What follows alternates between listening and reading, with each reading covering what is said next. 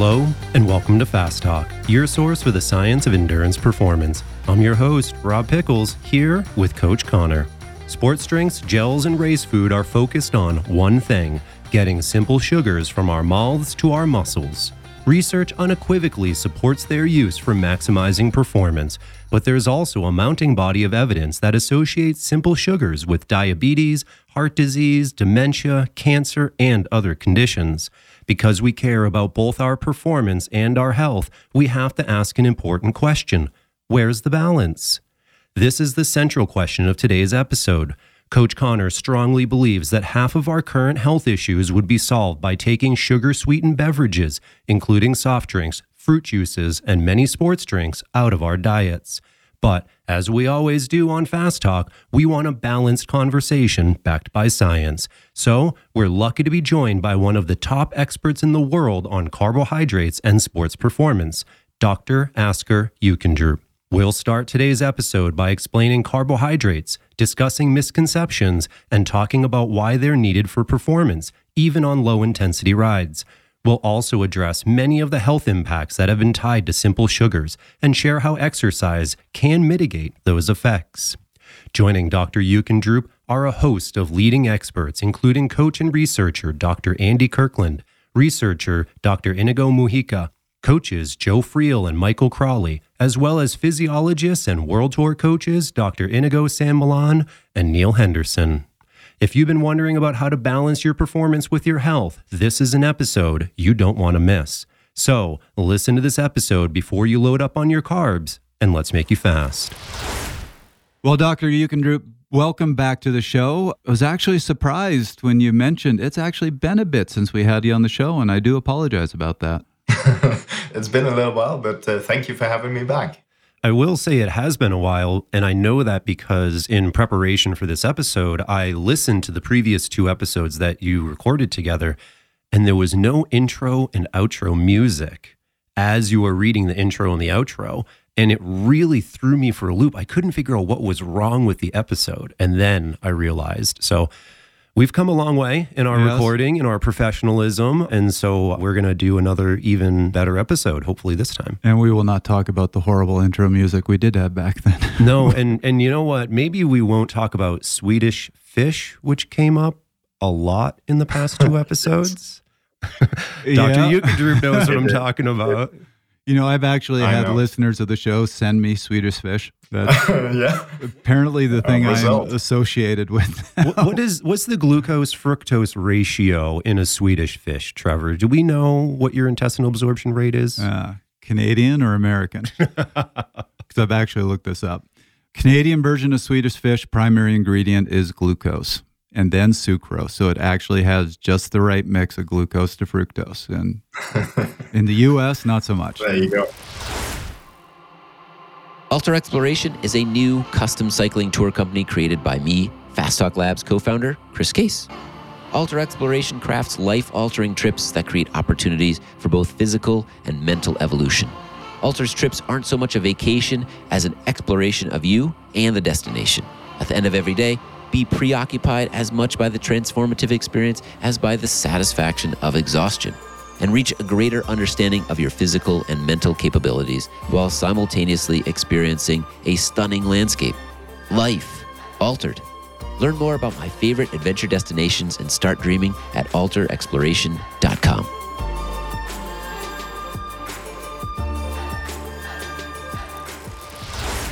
Well, Trevor, we have Dr. Jeukendrup back on the show. What are we talking about this time? So this is a big one, and this is going to be really hard to get into an hour, but the working title of this episode that I've had is Carbohydrates, the Double-Edged Sword.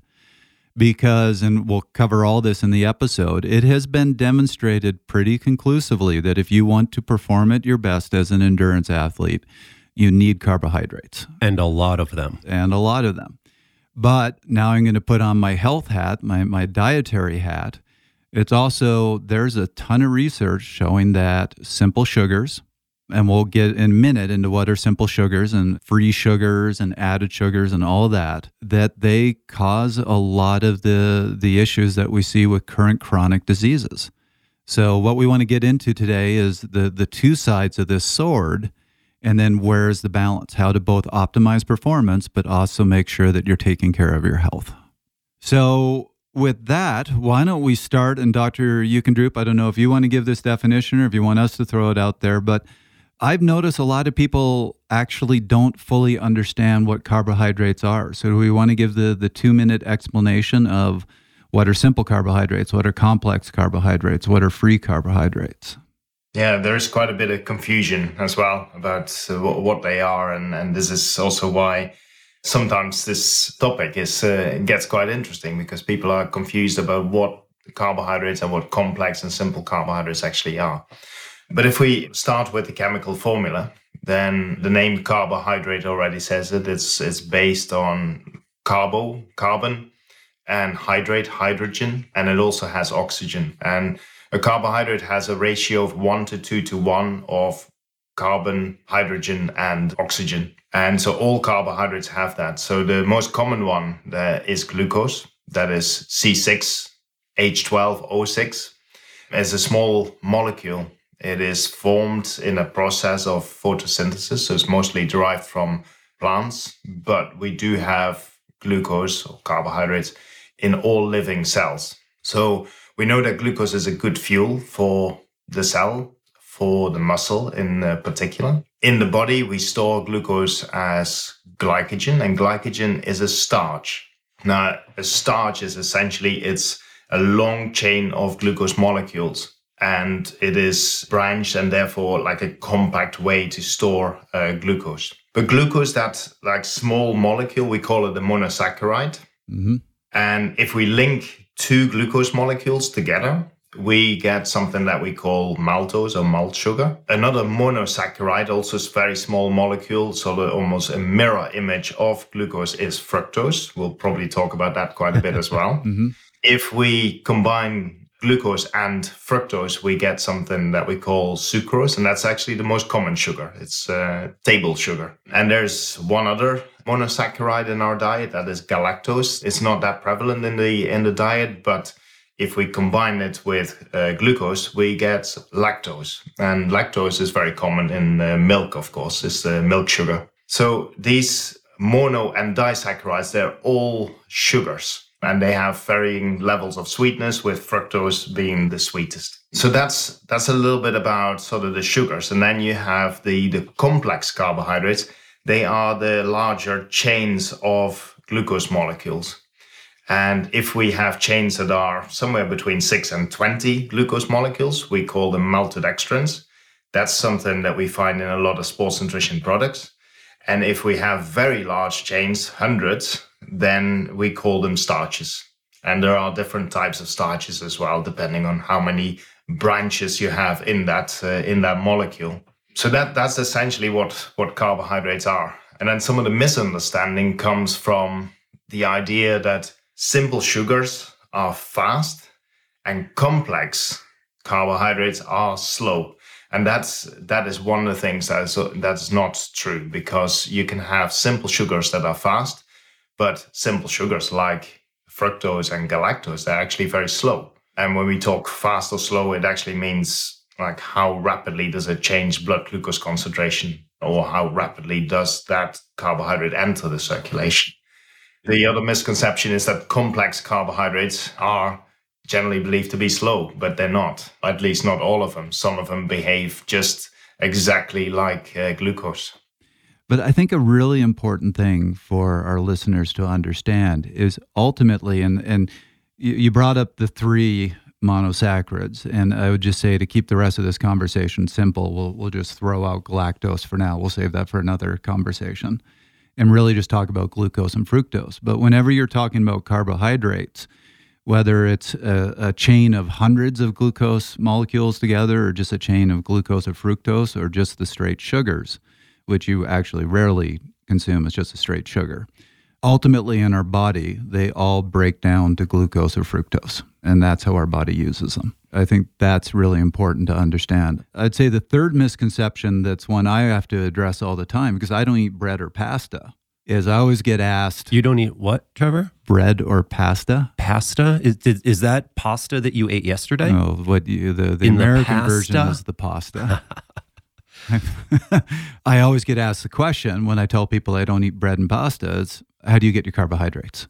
And it's important to understand there are other sources of carbohydrates. So people constantly call bread carbohydrates. Yeah. That's not really accurate. Breads contain a lot of carbohydrates, but there's a lot of foods that contain carbohydrates. And just like bread, fruits and vegetables, their main macronutrient is carbohydrates. And a lot of people don't understand that. As a matter of fact, I personally don't like referring to foods like pasta and bread as carbohydrates or meats as proteins. I think that's an oversimplification.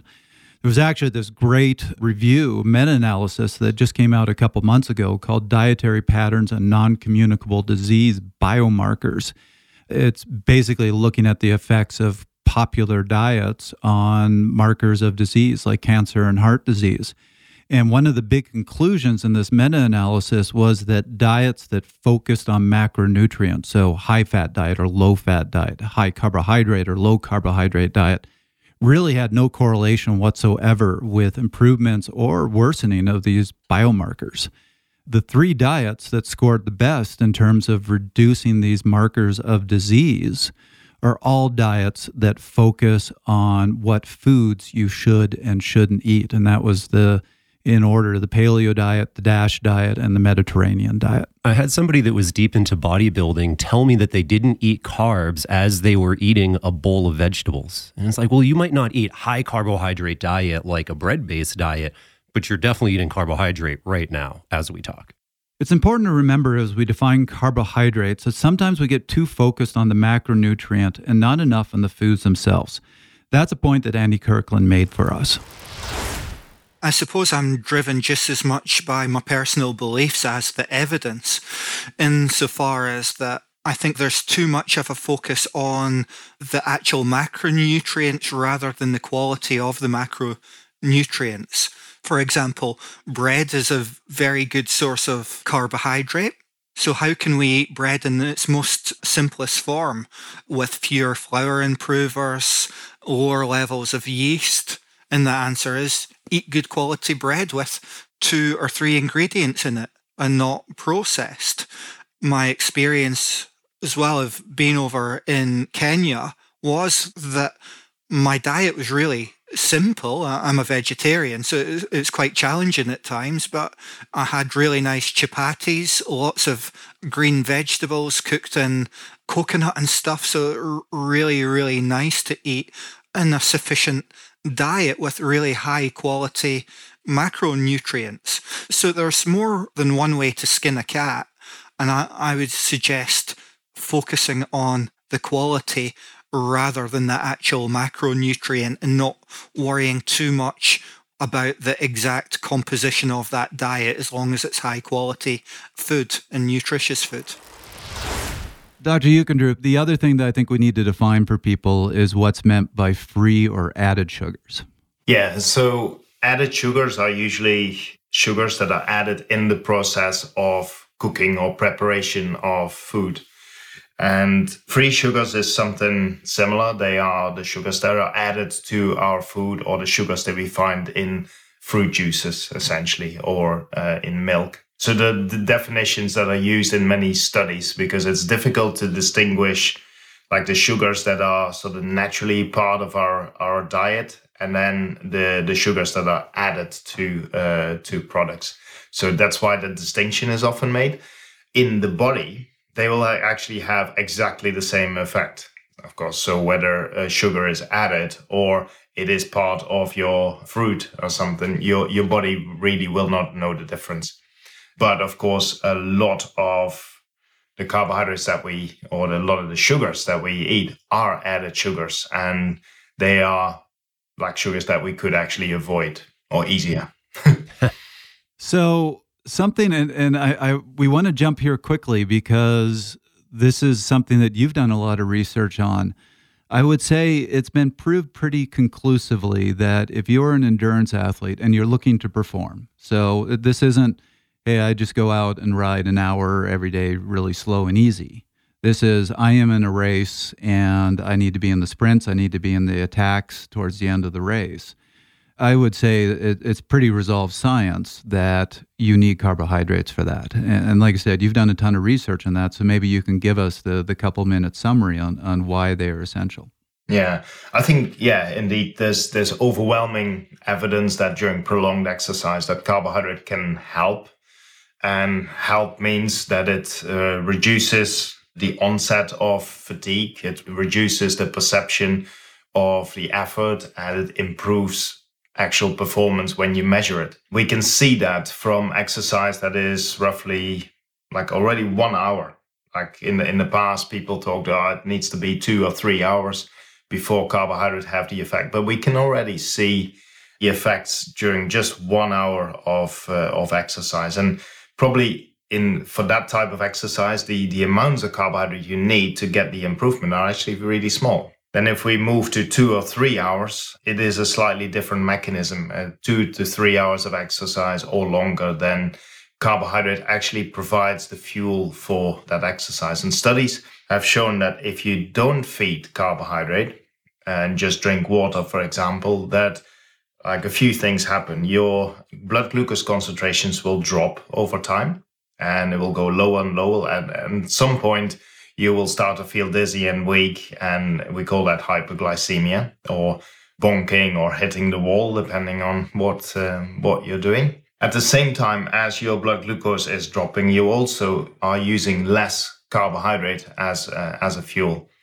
And any more intense exercise will require some level of carbohydrate.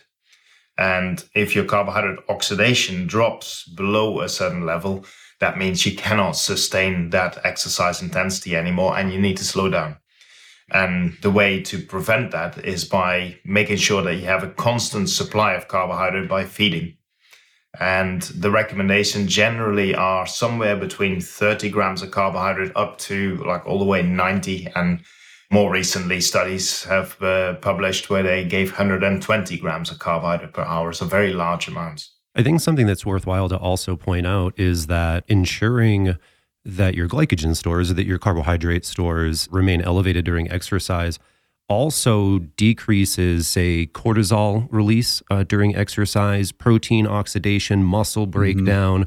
So there is a lot of other ramifications beyond just the performance that we're talking about in terms of recovery or the risk of LEA, low energy availability, and RED-S, all of that. So definitely a complex conversation. And individuals, if you want to dive into it more deeply, we did do 2 past episodes. 83 was with Dr. Jeukendrup on training the gut, and Fast Talk 150 was on the benefits of carbohydrate manipulation. Can you, by increasing or decreasing carbohydrate, can you elicit different adaptation within the body? So definitely go back and listen to those. And another thing that's really important to raise here is you'll have people say, well, I'm not going hard. I'm going long today, but I'm going slow. So I don't need carbohydrates because that's, you get that energy from fat. I don't think we need to dive into the physiology here, but there's an expression in exercise physiology or general physiology that fat burns on a carbohydrate flame. Your body actually can't use fat for fuel unless glycolysis is operating, is the real short explanation of this. And glycolysis is powered by carbohydrates. So even if you're going slow and mostly relying on fats, you're still burning carbohydrates. And you might not be burning them rapidly, but if you're going out for a 4 or 5 hour ride, your body doesn't store many carbohydrates. You're going to go through them pretty darn quickly. Well, to put that into perspective, I'm certainly a carbohydrate-based athlete based on just my power profile and my metabolic system. And even, Trevor, if I'm riding at a millimole of lactate well within my base zone, I'm going through at least 600 kcals an hour from carbohydrate based on multiple testings that we've done on myself over the years. So, in a 2-hour ride, that's 1,200 kcals there. Never mind a 4, 5, or longer hour ride. Even though I'm going easy, I'm crushing those carbs. Dr. Jeukendrup, anything to add to that? Because that really is your area. Yeah, no, I think it's actually an important comment because I come across a lot of athletes who say, I don't want to take carbohydrate because I don't need them and they contain so many calories. But if you, just in this example, if you're using 600 calories of carbohydrate, there's almost no way that you could actually eat that during the activity. So even if you have quite high intake rates of maybe 90 grams an hour, you're not even approaching that. So it's, there's no risk of gaining weight while you're doing that sort of activity. So. And I will say, while we're on this topic, and I don't want to steer us too far off this direction, but as we discuss the health implications of simple sugars within our diet, I will say, as I have learned how to add more carbohydrate into my cycling, it has reduced the need for me to eat carbohydrate in all of the other hours. Doing a better job of fueling while riding, trying to limit that glycogen depletion, means that the rest of my diet doesn't have to have as many carbohydrates and sugars in it. So even though I'm taking in a lot, I think ultimately we're going to discuss it's better in the long run. So before we jump to the other side of this sword, I want to throw one other argument here for carbohydrates. I've heard from a lot of people who are on the keto diet goes, well, I'm on a keto diet. I eat virtually no carbohydrates, and I do okay. So there's your argument that glucose isn't necessary. Well, glucose is the primary fuel of your brain. And yes, your brain can use ketone bodies for fuel. But something for even people on a ketogenic diet need to understand is if you aren't getting carbohydrates, your liver is going to convert about 40% of those ketone bodies back to glucose so that your brain has fuel. Your brain will die without glucose. So there is definitely a need for these sugars in your body. Yeah, no, I agree. Good old gluconeogenesis. So let's jump to the other side of this, which is obviously there's a ton of research showing that, and right now I'm just going to focus on those simple or added or free sugars. And a ton of the research actually looks at sugar-sweetened beverages. So your soft drinks, fruit juices, and I hate to say this, sports drinks. And there is a lot of research showing that there are negative consequences to eating a large quantity of simple sugars in your diet. And I actually struggle with this, Dr. Jeukendrup, because I knew this was the part that I was going to have to bring to the conversation. So I started going through the research, and it was picking the studies that was actually kind of difficult. So I will say to our audience, we'll have a very long list of references in the show notes for this. Trevor and I were prepping for this episode, and he was like, oh, don't worry, I put that study in ReadCube. And ReadCube is what Trevor and I use to organize our research. And I was like, oh, great. I'll go look up that research. There was like 80,000 studies in our folder for this episode. I was like, Trevor, man, I can't find the one that you and I just talked about. Yeah. So let me try to take all this and just put it into 5 minutes. And then please, Dr. Jeukendrup, you can jump in and respond to all this. But what I'm trying to explain in these 5 minutes is there is pretty strong evidence that having too much simple sugar, too much added sugar in your diet can be really damaging to your health in a lot of ways. And I think I'm actually not going to talk much about diabetes because I think most people understand that. But there's a lot of other conditions that it contributes to. And so, there was a fantastic review in JAMA, a very high impact journal, looking at the NHANES 3 data and basically showed that sugar consumption correlated with all-cause mortality. Found multiple reviews that show that correlated with heart conditions, basically all-cause mortality. In terms of heart disease, multiple studies showing a positive correlation with cardiovascular disease, with heart disease, with stroke. And again, we'll put all those references in there.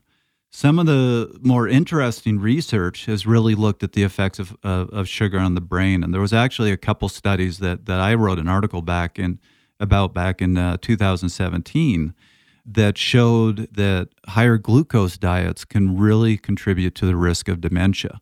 And one of them that was quite concerning looked at brain volume, correlations between brain volume, and again was looking at sugar-sweetened drinks, so soft drinks, fruit juices, and showed that consuming these beverages, the higher consumption of these beverages actually reduced the size of the brain. That was basically equated to aging of the brain. It made the brain look much older than it was. And sorry, I'm giving a very simple explanation of a very long study because I have a lot to go through here. But yeah, if you're interested in this study, title of it is Sugar and Artificially Sweetened Beverages and the Risk of Incident Stroke and Dementia.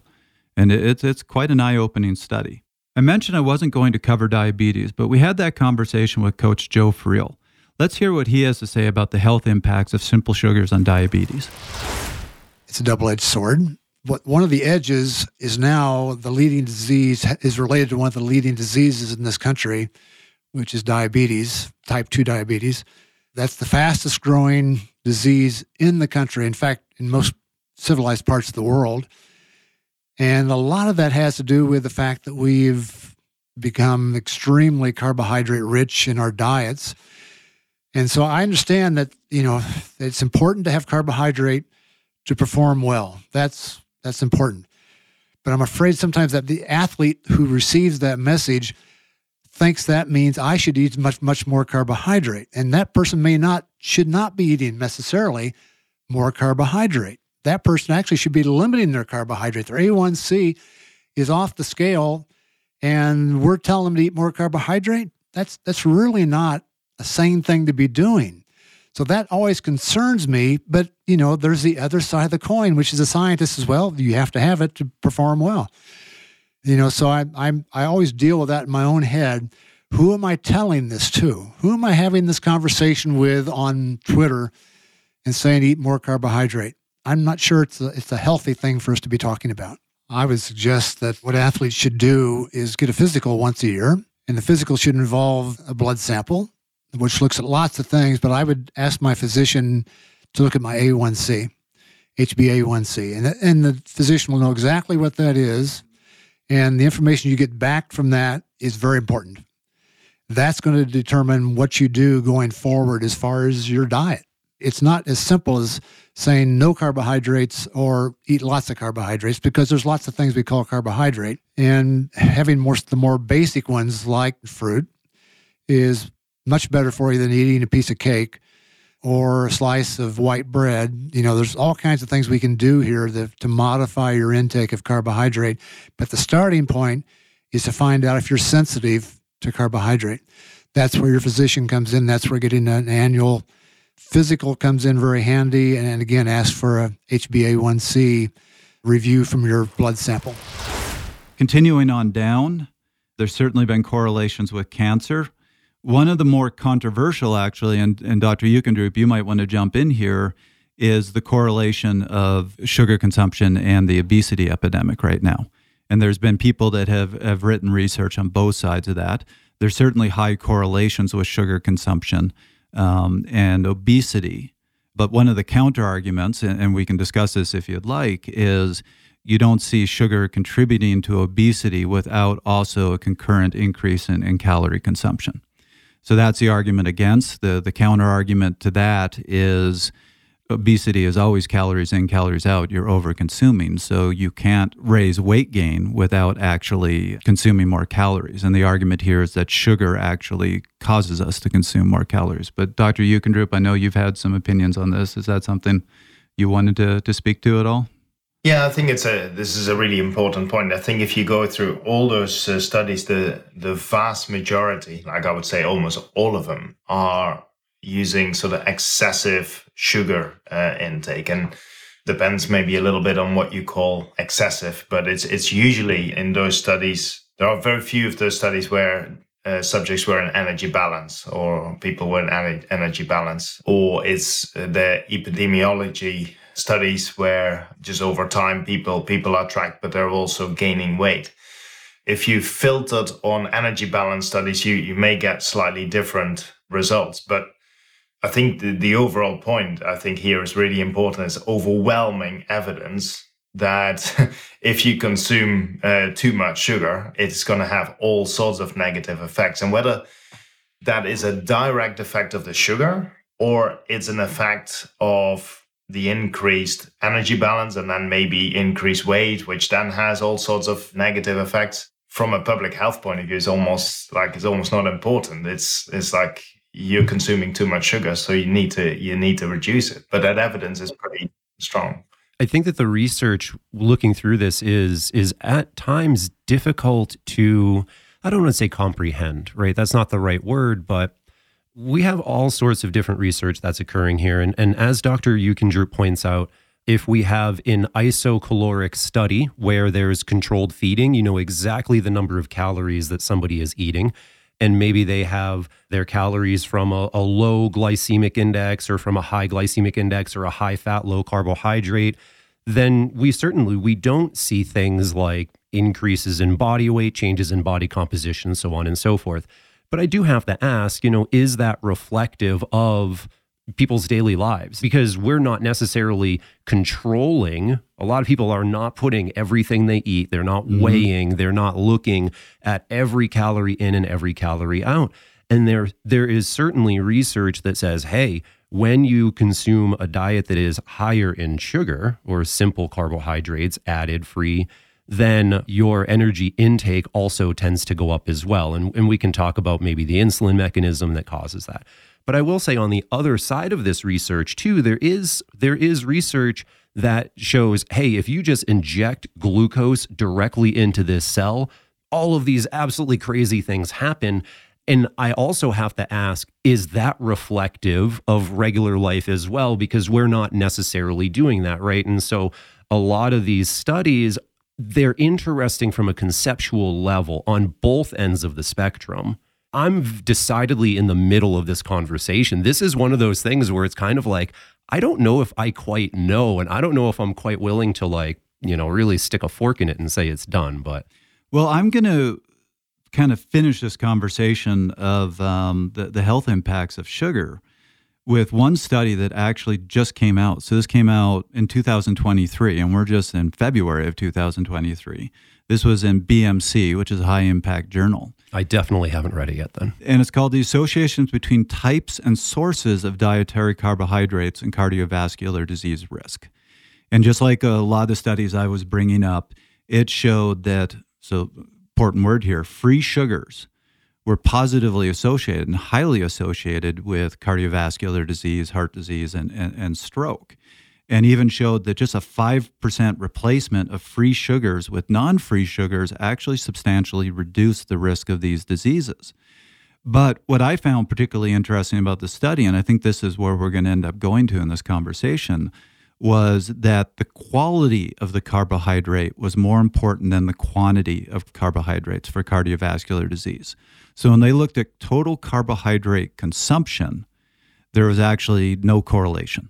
When they took fruits and vegetables out of the conversation, which have no free sugars by their definition of free sugars, and those are what they would consider your healthier forms of carbohydrates, and just looked at sugar-sweetened beverages, things like that, so these free or added sugars, then all of a sudden there was this high correlation.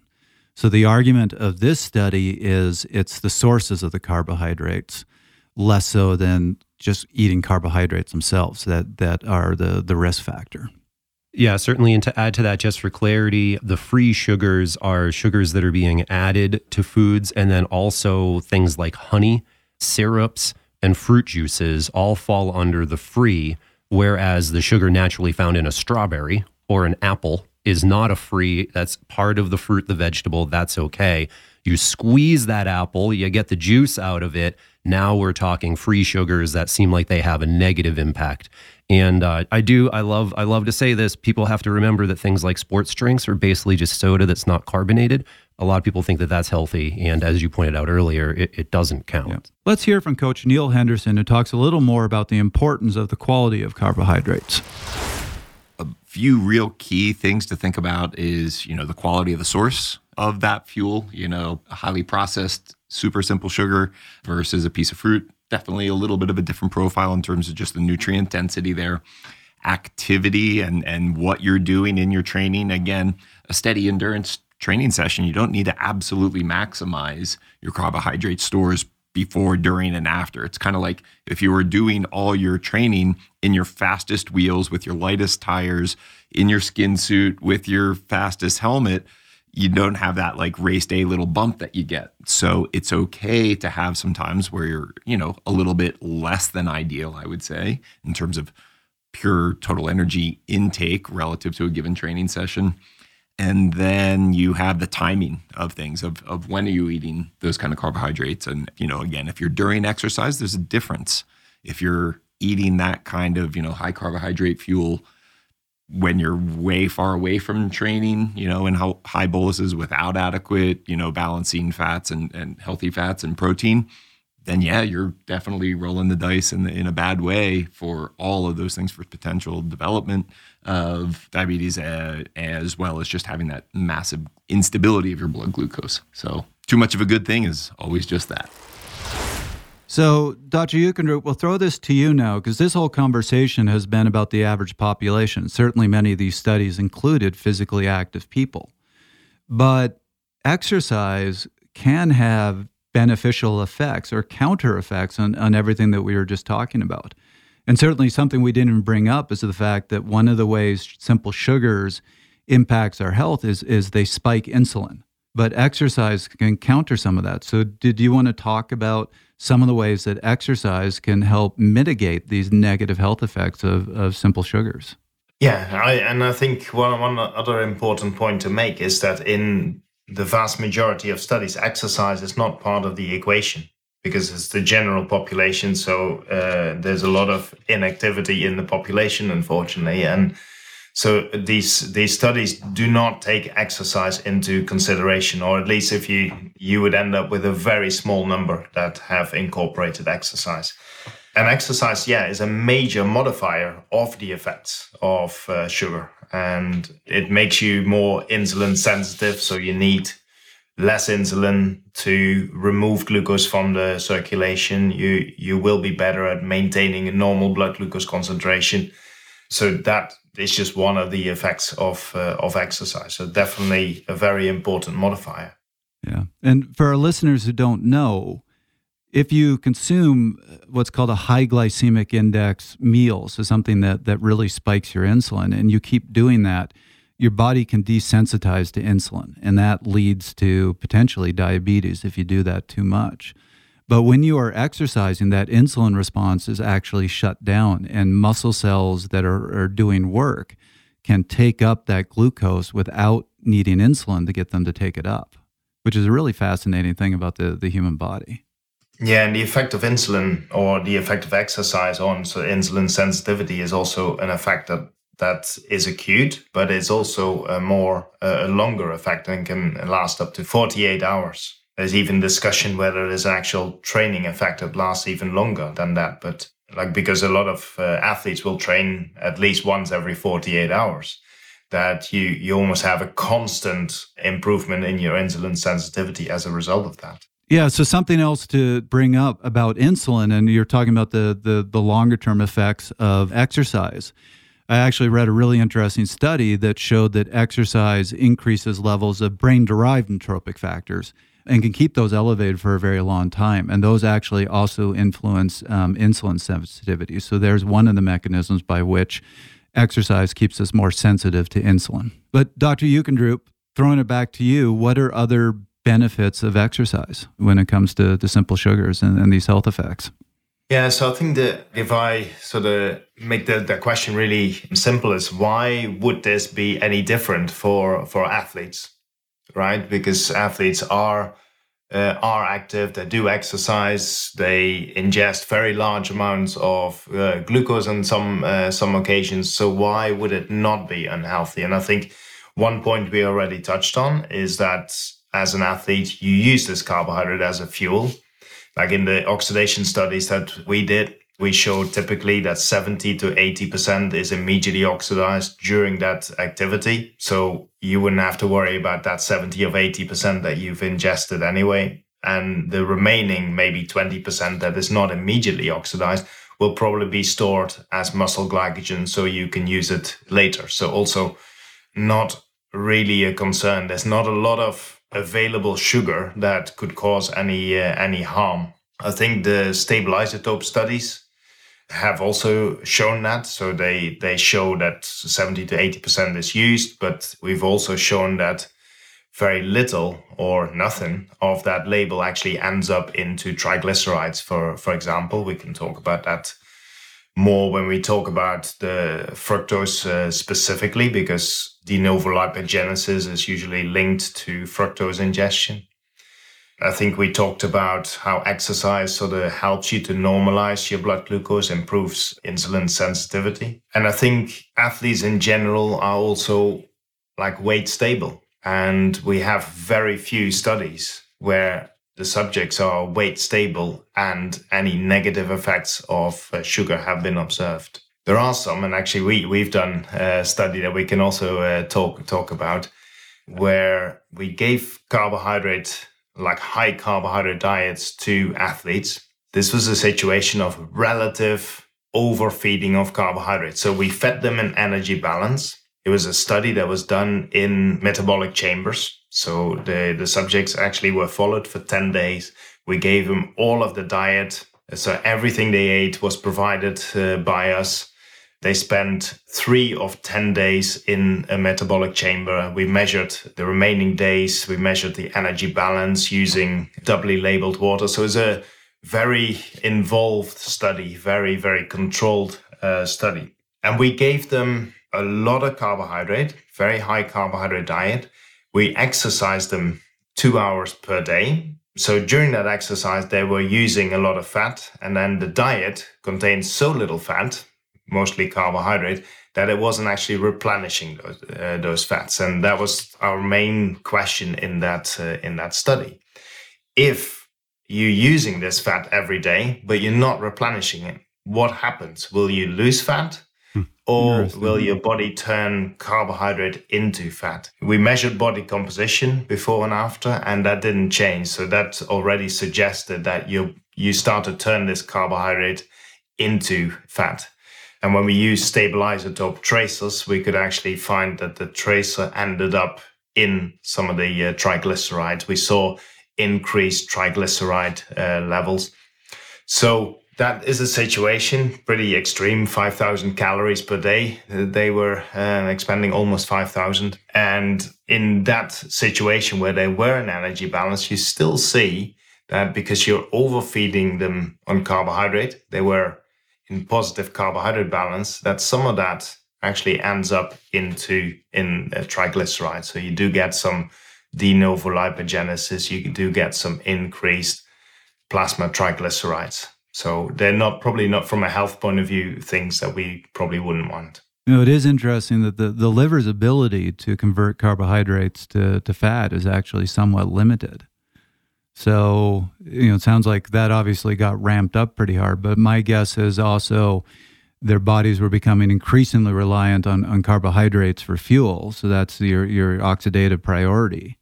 And we're probably just being very sparing in using fat. Did you see any of that? Not so much in this study. I mean, you do see like an adaptation to, you use more carbohydrate, but you still also in that situation also use a lot of fat still.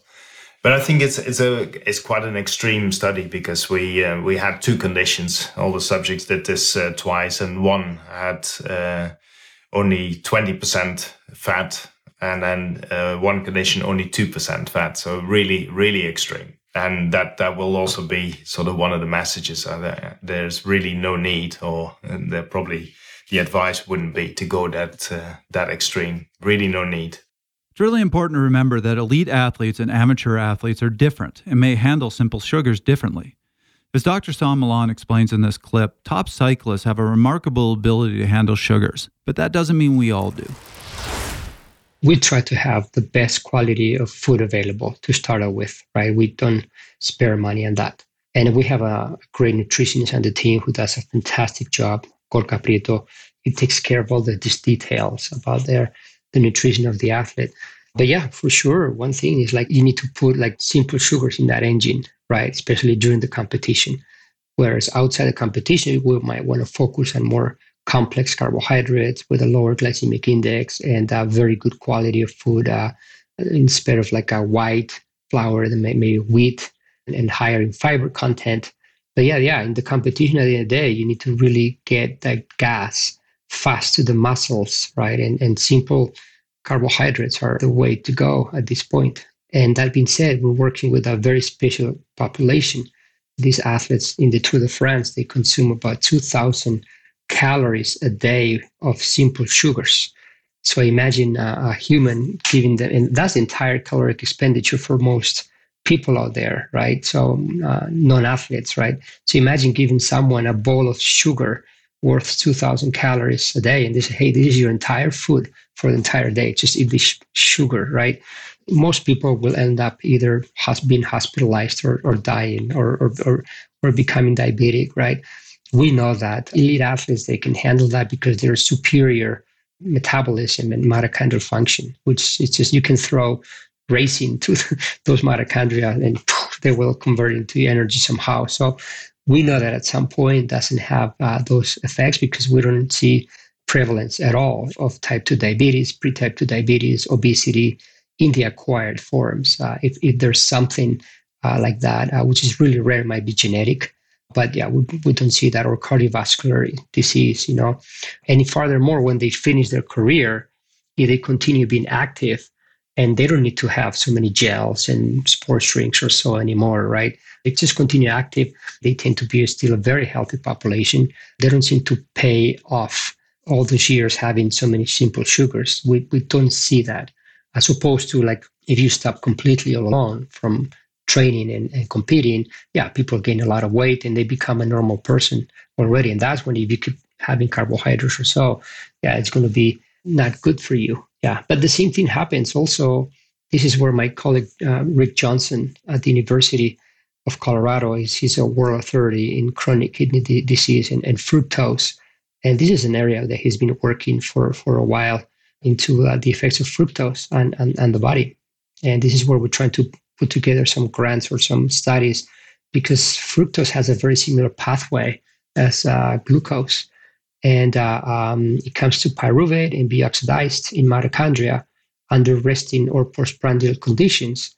And so if you don't have a good mitochondrial function, if you're diabetic or pre-diabetic, or you have cardiovascular or cardiometabolic disease, historically, doctors are telling you, hey, eat a lot of fruits and vegetables, but fruits are very, very good. But at the end of the day, fruits are simple sugars. So we need to also be careful out there with having a lot of fruits because of the fructose and the implications of metabolic disease and health. Hey listeners, are you struggling to finish your workouts or your races?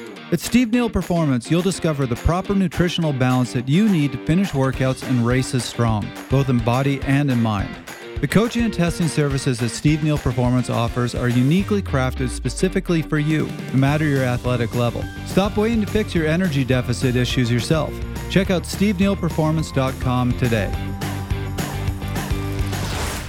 Now that's interesting because that reminds me a little bit of a study that was actually just done last year. So this is a study called A High Carbohydrate Diet with a Low Glycemic Index Improves Training Effects in Male Endurance Athletes. I don't know if you've read this one, but this is a study where they had 3 protocols. They had subjects that ate a high-fat, low-carb diet. They had subjects that ate a high-carbohydrate diet that was a high glycemic index, so a lot more simple sugars that were really raising insulin levels. And then they had a group that also ate high-carbohydrate, but they were eating much lower glycemic index, so more whole grains, more fruits, more vegetables, keeping that glycemic load down.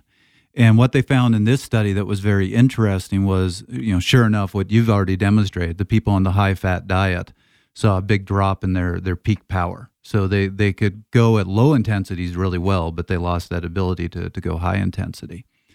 But what I found fascinating about the study was the group that was high carbohydrate, high glycemic index lost some metabolic flexibility, meaning they became over-reliant on carbohydrates for fuel and their ability to burn fat for fuel was reduced.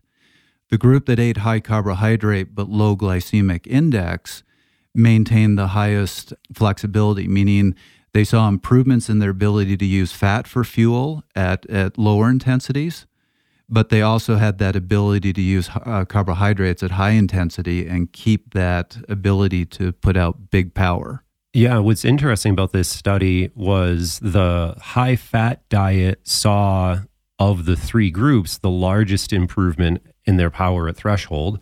And the high glycemic... And that's the lower threshold. Exactly, yes. And the high glycemic index saw a small, but the smallest improvement in threshold. So kind of flipped there. And for clarification, if anybody's interested in these glycemic index numbers, the high group, I believe, was over a glycemic index over 70, and the low glycemic carbohydrate group was glycemic under 50. Yes, good memory. I tried to read as many of the 80,000 studies you put in the ReadCube folder as I could, and I definitely read this one. So I did not have a very active weekend. That's all I can say. I was throwing study after study at Rob going, you got to read this, you got to read that. It was actually fun research. So shifting gears, obviously in the research, they constantly talk about sugar-sweetened beverages, and sugar-sweetened beverages use high fructose corn syrup. So there has been a lot of conversation about the damaging impacts of fructose. And it is important, I don't think we need to dive too deep into the physiology, that fructose and glucose are processed differently in the body. For one thing, glucose can go directly into your muscle cells and all your cells and be used for fuel, where fructose is almost exclusively processed in the liver. So Dr. Jeukendrup, did you want to kind of address that and some of the health impacts that people bring up about fructose? Yeah, I think as a result of that, because it is processed in the liver and it needs to be converted into glucose or lactate before it can be used as a fuel, it's therefore more likely that it's converted into something else, and it's converted into fat. And there is quite a bit of evidence, mostly from animal studies, but also human studies, that fructose overconsumption has an effect on insulin resistance, impairs glucose tolerance, hyperinsulinemia, hypertriglyceridemia, hypertension. So it's pretty convincing. But all of those studies are really with overfeeding. And again, if you then filter and go to studies where there's no overfeeding and fructose is actually given in more physiological doses, then it's actually really difficult to find the effects on de novo lipogenesis, for example. And I think it's studies by Luc Tapie at the University of Lausanne. He's shown this really nicely, that in sort of energy balance and then labeling the carbohydrate or the sugars, and really couldn't find much of that label back into triglycerides. So de novo lipogenesis in those studies was really minimal. And the only evidence that I know is that this can actually happen at higher rates in energy balance is the study that we did. But it is extreme in another way, in that we really fed them extremely high carbohydrate diets. We made sure that they were using a lot of fat every day by exercising them quite a bit. So in that extreme case, you do see some lipogenesis. But in some of the other studies by Luc Tapie and others, you don't see that. So. The only thing I would bring up, and this is less in the athlete population, more in a sedentary population, but I'll actually look at some of your research. You've pointed out when we maximize our absorption of simple sugars, your body can absorb glucose and fructose at about a 4-to-1 ratio, meaning we can absorb a lot more glucose per hour than we can absorb fructose, which indicates that our body's evolved around much more exposure to glucose than to fructose. And the one issue I'll point out is when you're talking about high fructose corn syrups, one of the more popular forms is 55% fructose to 45% glucose, which is completely the wrong ratio to what our body's used to handling. And the one concern I have, particularly when you're dealing with children who often eat a highly processed diet with a lot of high fructose corn syrup, is they might actually be able to handle a lot of the glucose they're getting, but they're getting more fructose than their body is designed to really handle. And that's why I think in some sedentary children, you're seeing some of this non-fatty liver disease, because they're getting so much fructose in their liver, and the liver has nothing that it can do with it. It's getting converted to fat and depositing in the liver. Would you agree with that? Or yeah, although I would make the point that probably the biggest risk there is not so much that it is that particular sugar. The risk is that they consume so much of that sugar, which makes the food taste nicer, so they eat too much. And that really is the key of the problem. Plus, I think we touched on this a little bit earlier, that some of these sugars, they're just generally very low quality foods. So if you would replace those sort of low quality foods with higher quality foods, complex carbohydrates and sort of more whole foods, that would come with a lot of other sort of health benefits that you're not getting if you just have these sort of sugary drinks that don't really give you much other than good taste maybe and some energy. Too much energy probably. And so I'd love to throw something out there, and this is a correct me if I'm wrong type of situation because it explains my understanding. And that is, as we mentioned before, glycemic index has to do with how quickly your quote unquote blood sugar raises. And at that point, we're worried about glucose. As you consume glucose, it goes directly from the lumen of your gut into your bloodstream. That's why glucose is a quote unquote quick sugar, because it goes straight in the bloodstream. We measure that increase very quickly. Fructose, on the other hand, goes through a different transporter. It does cross from the lumen of the gut into the bloodstream, but it's not glucose at that point in time. So we don't necessarily see an increase in quote unquote blood sugar, which is why we would consider fructose to be a slower or a lower glycemic index carbohydrate. What fructose does is it travels through the bloodstream and it goes into the liver where it's metabolized by the liver. It has multiple fates at that point, as Dr. Jeukendrup pointed out. It can be converted into glucose. It can be converted into lactate. It can be converted into free fatty acids. And as far as I know, and this is definitely a correct me if I'm wrong, the end fate of fructose, as determined by the liver, has a lot to do with hepatic glycogen stores, how much carbohydrate you already have stored in the liver. If you're consuming a lot of sugary beverages and you're not necessarily exercising and your liver is full of sugar, it's not going to turn that fructose into sugar. It's going to convert it into the free fatty acids at that point. Now, if you are exercising and your liver is sending, because the liver is able to send its sugar stores throughout the entire body. It's the beautiful thing about the liver. It can keep blood sugar elevated. So if you're exercising, you're lowering your blood sugar, the liver is depleting itself of its sugar stores. Now this fructose that you're eating is probably going to be converted into a consumable, a lactate or a glucose at that point in time.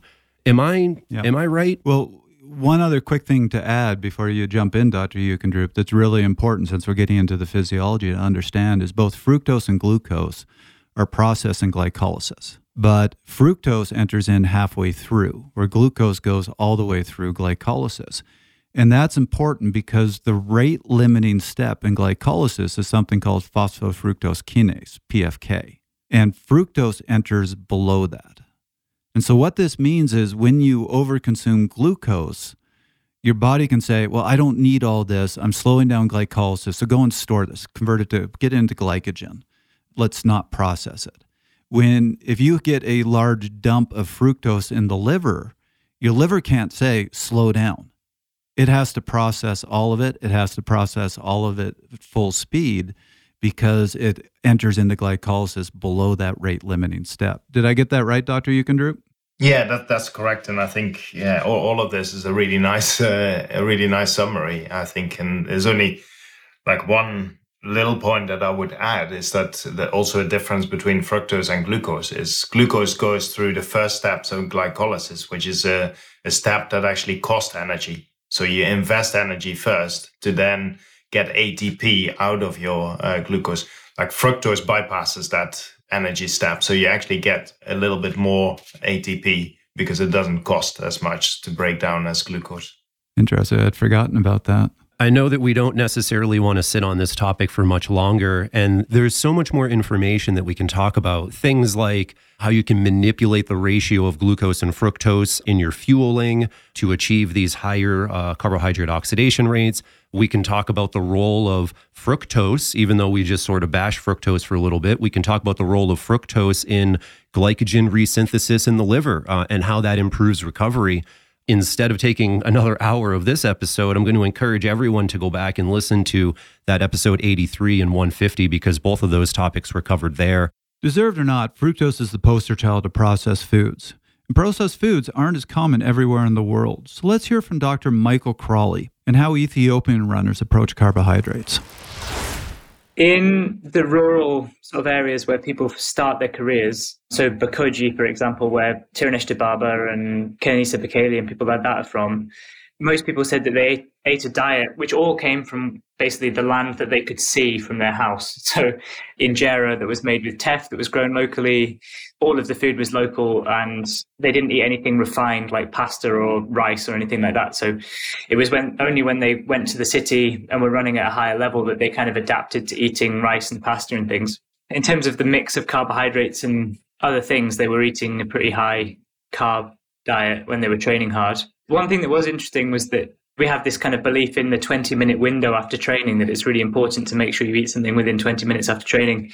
Usually what we would do is we would get up at 4:30 in the morning, take a bus to training, run from about 6 till about 8 o'clock in the morning, then take a bus all the way back into Addis, which would usually take until lunchtime because there was so much traffic. And then we'd walk home and then we'd eat something.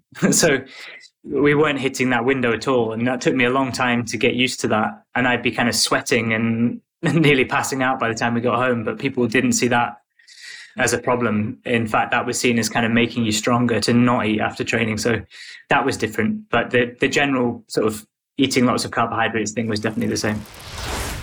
Trevor, I know the next big thing on the list is inflammation. So, I'd love to, because I'm an inflammatory person, as people know. Well, I guess my personality is maybe inflammatory, but I have a lot of autoimmune issues, and I think all of this plays together. So, Trevor, this is an area that I really want to be educated on. So I'd love to hear what you have to say on inflammation and carbohydrate. So I'm going to try to give the short version of this. My whole thesis in school was on the effects of diet and inflammation and autoimmune disease. So yeah, it comes from the guy who actually has an autoimmune condition. I could talk 2 hours about this, so I'm going to try to be very short and then let both of you to respond to this. And Dr. Jeukendrup, I'm particularly interested in hearing your response. But I'm going to try to take a very complex subject and information and get it down to a couple minutes. And then maybe you guys can say where we want to go with this. This is the one, Dr. Jeukendrup, I really agree with you that I think a lot of these health impacts that people talk about with simple sugars are mitigated by exercise. But this is one place where I go, actually, and I'll give some evidence of this, exercise makes this work since sugar contributes to this. So you need to be careful here. And this is getting into inflammation, particularly in the gut, which was the focus of my research. There's a ton of studies behind this. If anybody's really interested, I'm just going to mention one review that just came out last year in 2022, and it's titled Excessive Intake of Sugar, an Accomplice of Inflammation. And the short version of this and the other research that I've read shows that sugars, particularly when you're just talking about absorption of simple sugars like sucrose, fructose, and glucose, which is what you find in a lot of drinks. So this review talked a lot about sugary drinks. They hit the gut. They can actually be damaging to the gut's lining. So they can cause intestinal inflammation. They can cause what's in the literature called intestinal permeability, what people think of as leaky gut, which can allow things that are in your gut to get access to circulation that you don't want to have get into your system. And one of them in particular is something called, what you find in gram-negative bacteria, something called LPS, lipopolysaccharides. This is really important because this can cause elevation in inflammation. And that's an extremely complex subject. And actually, Dr. Jeukendrup, I really enjoyed it. I also read this weekend a 2016 study that you wrote looking at the impacts of high-intensity exercise and carbohydrate diet on inflammatory markers. But what I don't want to do is get into the 2-hour conversation of TNF-alpha and IL-6 and all these other things that I'm putting Rob to sleep really quickly with. So I'm just going to talk about one, which is two types of T cells called Th17 and T regulatory cells. So T cells or T helper cells are what are called the generals of our immune system. They direct the immune system. T regulatory cells have this role of telling the immune system, relax, don't worry about this, don't do anything, we don't want an inflammatory response. So they're particularly protective of the body. Th17 cells are very damaging cells. We believe their function is when bacteria gets through your gut into your system, Th17 cells, they come in and take care of that bacterial infection. but they're also really good at damaging your own body. So in a properly functioning immune system, there's actually a balance between Th17 and Tregs. So you get a bacterial infection, Th17 comes in, kills the bacteria, damages your body, and then Tregs come in and say, okay, no, relax, stop. What you see, unfortunately, in states of chronic inflammation, which is very common now in Western society, is this chronically elevated Th17. And that is necessary for preceding every single autoimmune disease, this imbalance between Th17 and T regulatory cells. But they're also showing that elevated Th17 can precede heart disease, it can precede cancer, it can precede a lot of diseases. Why this is important? Because that review and many of the studies I looked at show that actually this might be the mechanism why simple sugars can have so many impacts in so many diseases. It appears they identify the mechanism by which sugars, dietary sugars, can elevate Th17 and downregulate T regulatory cells. And that not only can also happen in exercising athletes, but I found a really interesting study as well. There was actually a couple that showed that exercise actually also, so not low intensity exercise, high intensity exercise. So there's one particular study that looked at people doing a half Ironman and showed after doing the half Ironman, you saw a pretty large elevation of Th17, but you saw T regulatory cells get downregulated, and they got downregulated. They were still downregulated even 10 days after the event.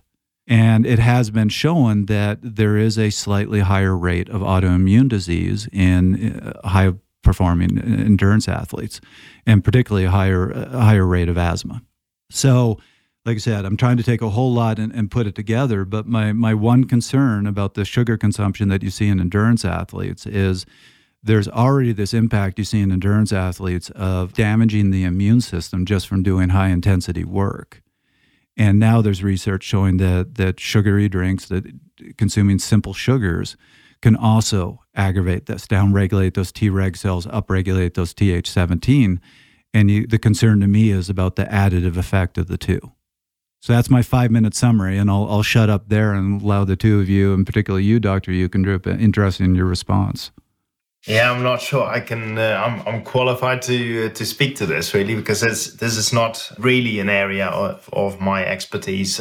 We did some studies, but it was mostly looking at the effects of exercise on some of these changes, not necessarily the effects of diet or sugar intake on markers of inflammation. But I think one of the questions that I have in my mind is from memory in one of those studies, or two of those studies, we saw that the elite athletes who you would expect have higher intakes of carbohydrate and just do this more regularly and have generally a diet that contains more carbohydrate, maybe also more sugar.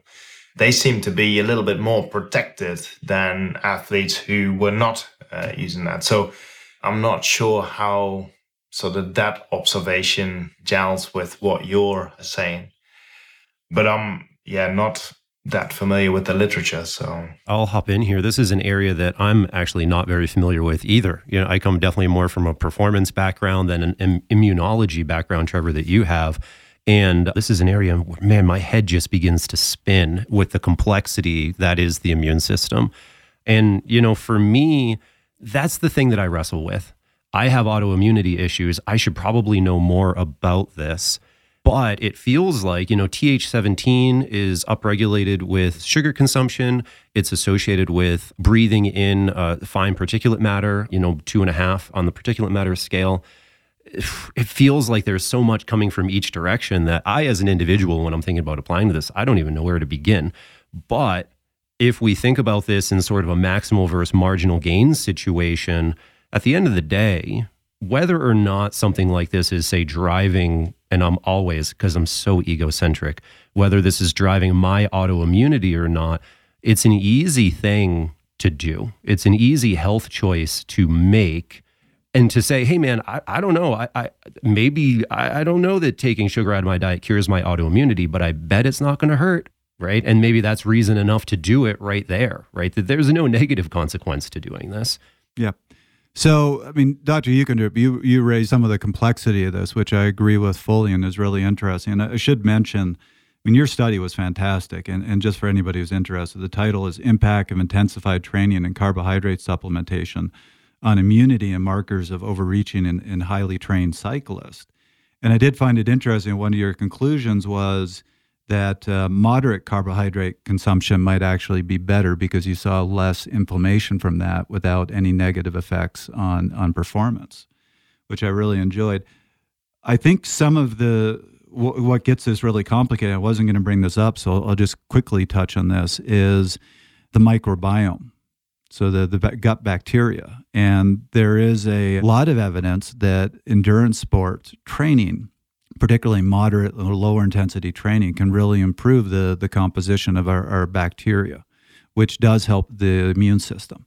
And I can't find it, but there was a really interesting study that I read, and we'll put this in the show notes, that showed that when you have endurance athletes on a very high simple carbohydrate diet, that tended to push their microbiota composition the wrong way. It pushed them towards a more inflammatory profile of bacteria. And actually what surprised me, Dr. Jeukendrup, was you saw a pretty dramatic decrease in their lactic acid producing bacteria, which live on carbohydrates. So that kind of surprised me. But those are really, when you take a probiotic, that's mostly what you're taking because they tend to be anti-inflammatory.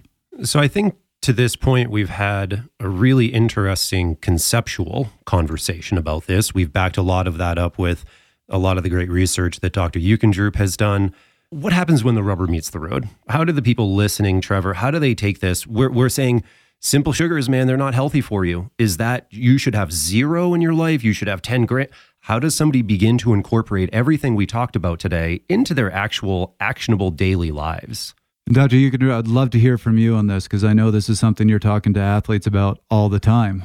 Yeah, I don't think it is, like as far as I'm concerned, it's really not that complicated because if you're not exercising, I think just follow the general guidelines for healthy eating, which is really reduce sugar intake, ideally below 5% of your energy intake, but definitely below 10%. But there's no need to have more. So try to do that. With exercise, then you give yourself a little bit more budget to have more carbohydrate or more sugars in your diet, but just follow those guidelines. And the exercise guidelines they start usually with the goal. Like, what's the goal of your training session? If your training session is just to go out and have fun for 2 hours, well, there's no need for sugar, right? If performance or the quality of the training session is important and you want to maintain that till the end, well, then it does become important. And then just follow the guidelines. And those guidelines will say,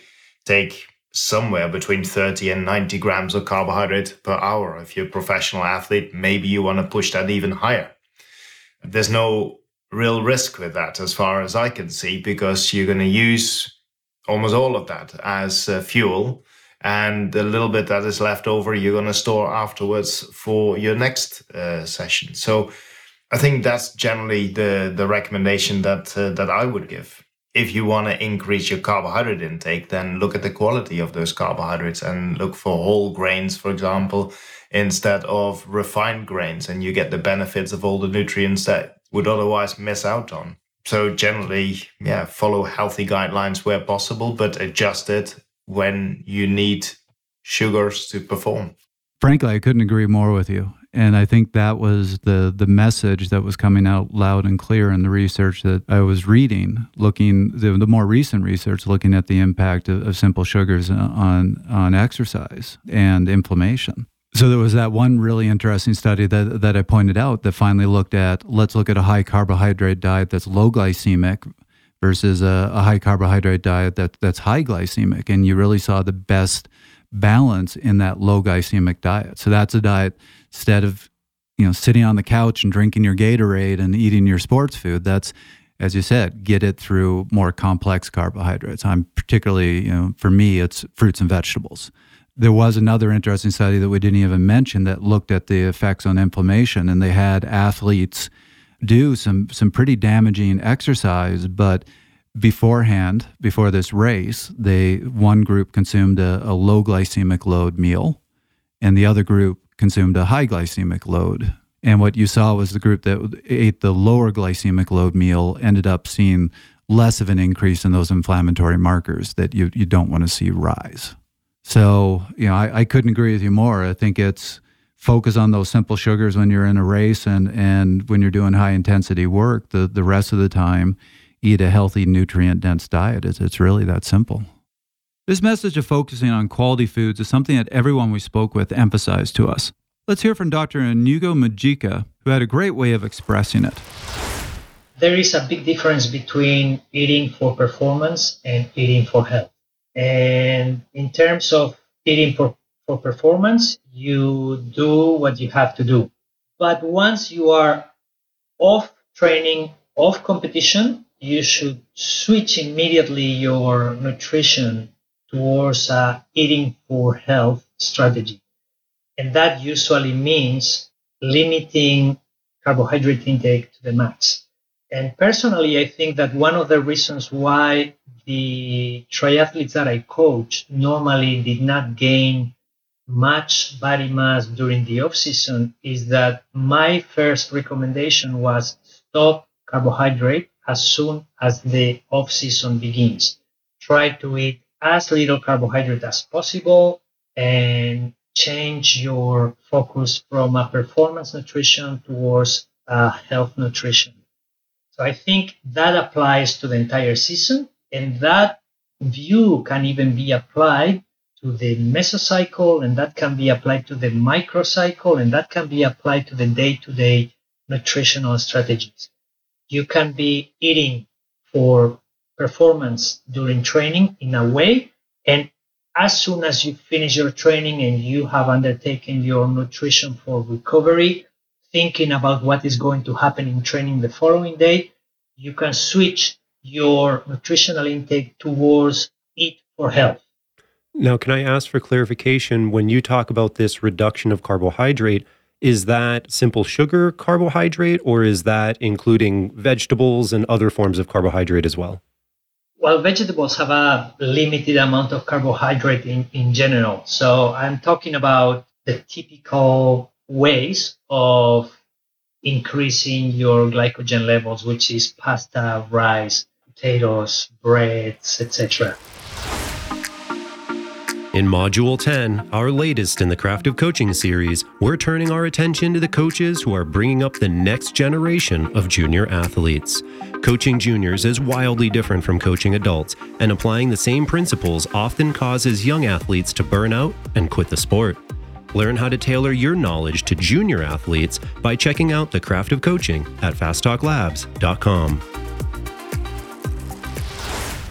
If you are eating a high quality diet, I don't think it's so bad to have a couple Skittles every once in a while. Innately, we all know. Rob likes to bring a Skittles to work.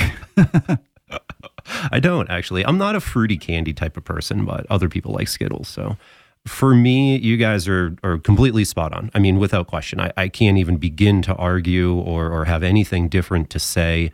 Certainly nothing unique, because you stole my thunder.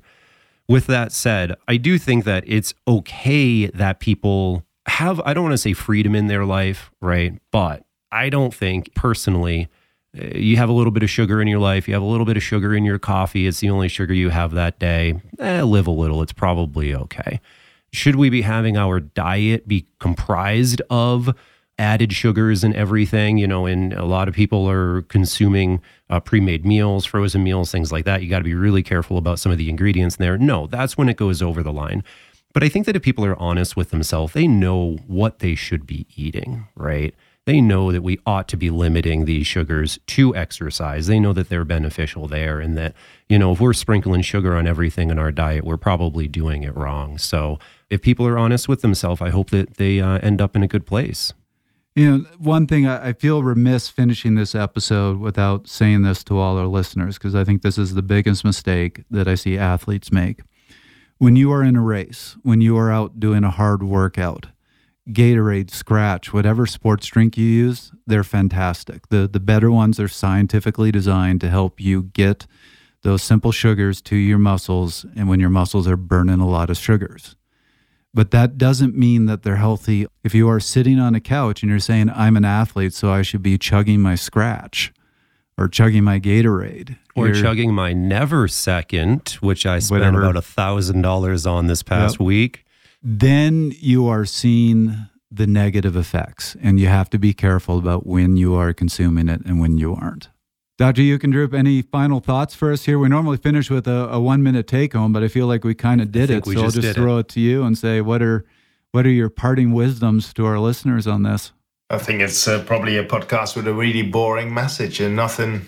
Don't go extreme. Don't go overboard with your sugar, and but also don't be afraid. It's not immediately going to kill you. So it's it's just a normalized message, and people generally find those messages boring. But it's stay away from the extremes. My take home out of this is that we should do a parody podcast that is filled with all the wrong information. Maybe release it on April Fool's Day.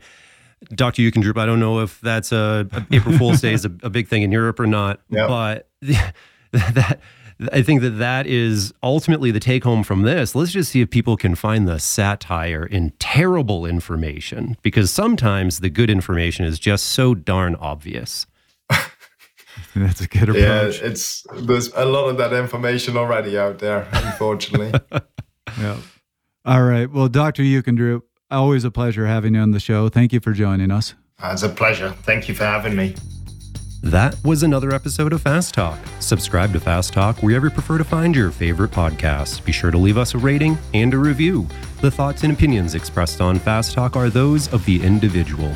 As always, we love your feedback. Join the conversation at forums.fasttalklabs.com to discuss each and every episode. Become a member of Fast Talk Laboratories at fasttalklabs.com/join to become a part of our education and coaching community. For Dr. Oscar Jeukendrup, Dr. Andy Kirkland, Inigo Mujica, Michael Crowley, Dr. Inigo San Milan, Neil Henderson, and Trevor Connor, I'm Rob Pickles. Thanks for listening.